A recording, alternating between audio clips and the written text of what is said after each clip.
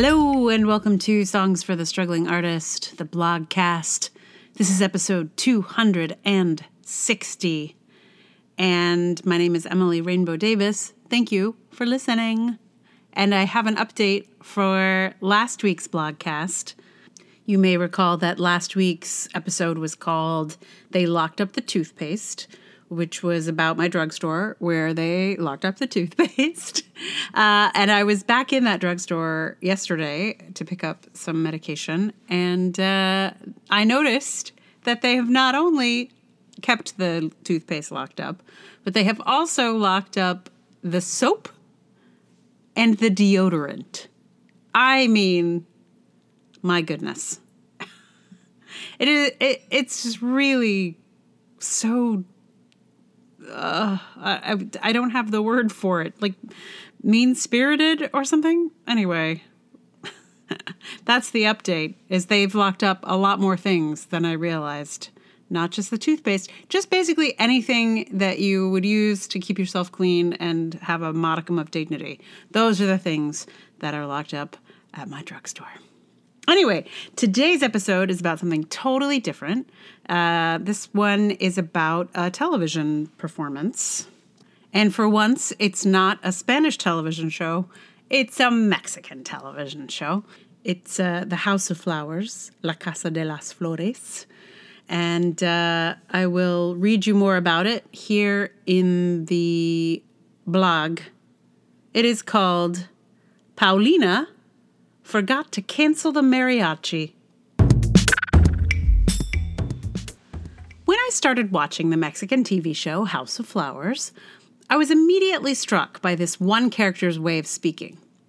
She spoke so slowly and strangely, I thought maybe the actor was a non-native speaker, which would have been odd for a show about a family. I was so curious about this actor's voice, I looked her up and discovered that no, in fact, she is Mexican, though she trained in the U.S. and worked at Steppenwolf, no less. I had no explanation for this voice, but I was still intrigued. Then a few episodes in, I had another question about this show, so I looked it up on Wikipedia and suddenly discovered that this character's voice was a phenomenon. It had captivated people around the world and even became a social media viral sensation. I learned that Cecilia Suarez, the actor, brought a version of the voice to the show, and the writer-director encouraged her to take it further. It is, apparently, modeled on the speech of some upper-crust Mexicans they knew. So it traveled from a highly specific population to social media challenges around the world. My favorite crossover is the actors from the Cable Girls in Spain doing this voice from Mexico. Netflix based their advertising campaign for season 2 of this show on the popularity of the character Paulina's voice. It's huge, apparently. The thing that delights me about this story is that the center of it is an actor's choice. An actor looked at this character on the page and felt like she had a take on it. She tried a bold choice, and her writer-director didn't just approve it, he asked her to take it further. Another thing I love about this is that she's about my age. So this celebration of an acting phenom is not of some fresh-faced newcomer, but an experienced veteran of the craft. She's a Gen X phenom, not a kid. It is such a good example of why we train. A novice would never even consider such a thing. And it's not just a silly voice. It's a style grounded in the given circumstances of the piece, in the guts of the character, in such a way that it reveals things about her we wouldn't otherwise know. I also love that this celebration of an acting choice is happening in a comedy. Usually, it is only drama that draws admiration from the outside world, but this comedy performance is shaking up those norms. I know there are likely many things I'm missing about it. I'm sure if my Spanish were better, I'd catch details upon details, but as it stands, I can catch a lot, just from sound and tempo. To even be able to notice a vocal change in a language I don't really speak feels extraordinary. It just feels like the perfect model for collaboration in the dramatic arts. When we teach acting, we are always talking about choices. When we praise an actor, we praise their choices. When we're looking for someone with some spirit, we choose someone who makes bold choices. But it is very difficult to find an instance where we see this in practice so vividly. Part of the reason awards tend to go to actors who have crying scenes is that it is the most visible demonstration of someone acting. But there are choices happening all the time that are just not obvious. Cecilia Suarez's voice choice is clearly a choice, and a choice that was developed and nurtured in a collaborative process. Both actor and director took a risk in going with it. It's odd. A more skittish director would never have approved it, and a less bold actor would never have proposed it. It's a risk for both of them. But they went forward with it, and it seems that everyone loved it. There are memes of this actor now. There are videos and tweets and TikToks and Instagrams. This voice is a hit. And I find myself delighted, not just by the voice itself, though it is a delight, but by the worldwide celebration of an acting choice. It's something this actor is doing on purpose. It is something she created. It's not a famous person she's imitating or a disability she's pretending to have. It's a bona fide acting choice. It has become one of those things that would help me explain what an actor does. So many times, acting seems like it's just a person being themselves in front of a camera, saying other things than what they usually say. But Cecilia Suarez is acting. She made a big choice, and now we get to enjoy her acting her face off with that extraordinary voice. So, of course, you need to hear this voice. There are many, many clips online. There's a link to many of her hit lines in the blog post, and I'll put one in the show notes as well. Netflix, basically collected them with subtitles so you can read along. And I thought I'd be super clever and figure out how to record audio from my computer so you could hear the voice directly. But it turned into quite a project that I could not solve. It was so quiet, and I know there's, I'm sure, a very sensible way to do it, but I either get a lot of feedback or just so quiet that you could not hear it. So if you want to hear her voice directly, I'm sorry, you'll have to click on links. But meanwhile, I can give you a close approximation to how I hear her voice. So the famous line, which I'm referencing in the title of this piece, is Olvide conchelar en mariachi. That's my attempt to do Cecilia Suarez's Paulina. There are a lot of very choice lines, but that is the most famous, where she forgot to cancel the mariachi, which it's funny in and of itself. It's a funny line. And I did a little bit of research because I discovered that she does her own dubbing for the dubbed English version of the show. And I was like, is she doing the voice in English as well? And she's not, at least from what I can tell. I sort of scanned around into a few different episodes to see if I could hear any kind of particular vocal quality that is similar to how she does it in Spanish. And no, she's not doing it because I think it's a particular particular sound and idea to Mexico when we do not have an equivalent in English is my guess. But yeah, I was so curious to know if she would also do the voice in English, and she doesn't. I think, yeah. Anyway, that was very interesting to me. So it's a delightful show. It's very silly and super campy and soapy and ridiculous in many ways. But she is really something. So, thank you so much for listening. And If you like the podcast, please tell someone about it. Share it on the social medias, like, review, subscribe, all of the things. If you would like to support it with your dollars, patreon.com/Emily R. Davis is the top place. PayPal, Ko-fi, also nice and awesome. And of course, just, sharing and just listening, frankly, is pretty great. For the song today, I have to offer you a song from the show.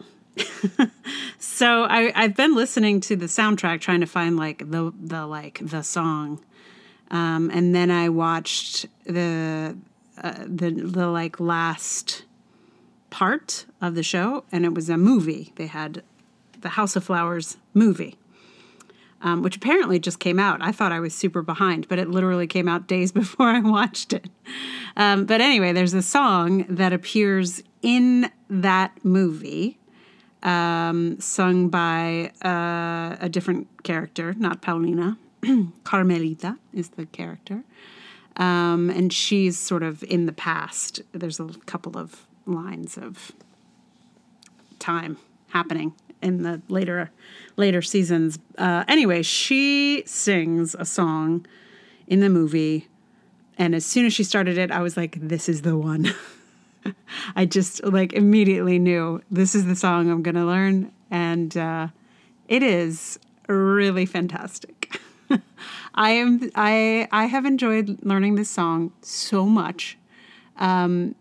The song is called, it translates to The Cat in the Rain. It may be the campiest song I've ever heard. It's like someone left the cake out in the rain kind of territory, I feel. But much more, I don't know, it's much more Mexican and much more Spanish for one thing. But also just I feel like it's the song is like a soap opera in a song form, and it is glorious. It was sung originally in the 80s by a Spanish singer from Spain, and I guess subsequent hits have also been sung by Spanish folk from Spain. But the singer in the television show is Mexican. And I would love to find a recording of her performance of it because it is fabulous. She has a little meowing section, which is just amazing. I did not do it, but I bow down to her. It's really glorious. So, La Gata Bajo la Lluvia will be coming here in a moment. And I want you to know that I played it on ukulele with a very specific reason, which is not just that it's easier to play stuff on ukulele in here. And it is in I think in the second season, there's a moment in the show where Paulina is leaving prison. She's been in prison because, this show is a soap opera basically. And she's leaving prison, and this woman is in her cell playing a ukulele. And Paulina says to her, I haven't looked at the dialogue in Spanish, and I sort of only remember the quick translation, but she basically says, "Were you the one who called me fresa?" I do remember what this word was because I looked it up. Because they translated it to preppy, and I was like, no. I know that doesn't mean preppy. But anyway, so she says, were you the one who called me fresa? And the woman playing the ukulele says something. I can't remember what. And then they have a whole exchange about it. And then Paulina says something like, "There is nothing more fresa than a ukulele." And I feel it's a moment of vindication for Paulina. And I felt that because the ukulele was so fresa, I absolutely needed to use it to sing this song. Fresa, I don't know what the English equivalent. I'm sure they went with preppy because they couldn't find a better one. I think bougie maybe would be the word someone would use today. Here? Bourgeois? No, not bourgeois. Just bougie. Bougie, or maybe what's that new word that I don't even know how to pronounce? Chuggy? something. It's like something, but preppies, no one calls anyone preppy anymore. So that's not that. Anyway, apparently people do not like to be called fresa in Mexico. So watch it. Anyway, here is La Gata Bajo la Lluvia, and I hope that you enjoy it. Look it up and listen to its many other iterations. It is a joy.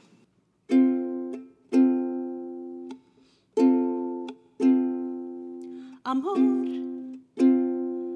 tranquilo, no te voy a molestar. Mi suerte está echada, y ya lo sé. Y sé que hay un torrente dando vueltas por tu mente, amor. Lo nuestro solo fue casualidad. La misma hora, el mismo boulevard. No temas, no hay cuidado, no te culpa haber pasado. Ya lo ves, la vida es así. Tú te vas y yo me quedo aquí. Yo verá, ya no seré tuya, seré la gata bajo la lluvia y me hallaré por ti.